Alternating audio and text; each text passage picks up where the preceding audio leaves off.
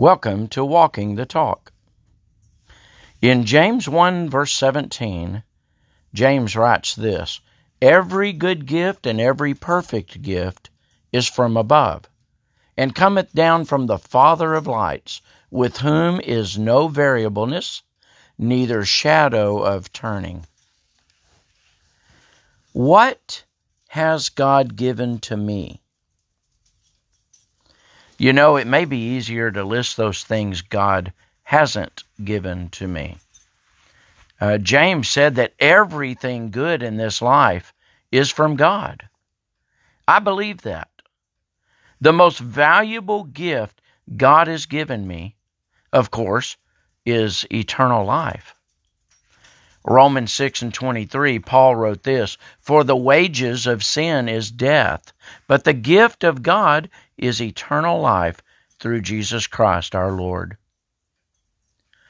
This involves freedom from the condemnation for my sins through Jesus' blood. You see, the gift of salvation also gives me fellowship with God.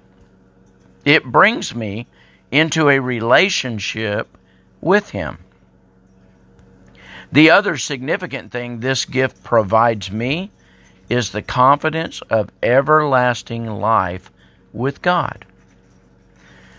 Should not the great value of this gift produce great joy, not only deep in my soul, but in my everyday walk?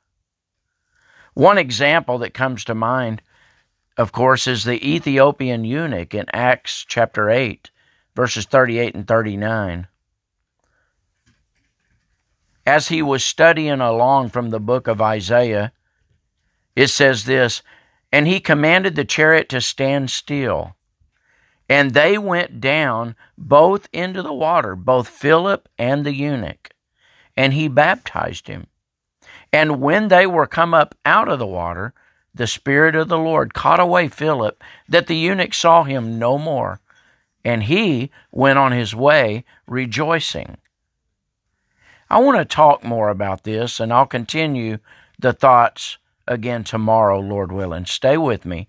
Join me next time as we continue to walk the talk.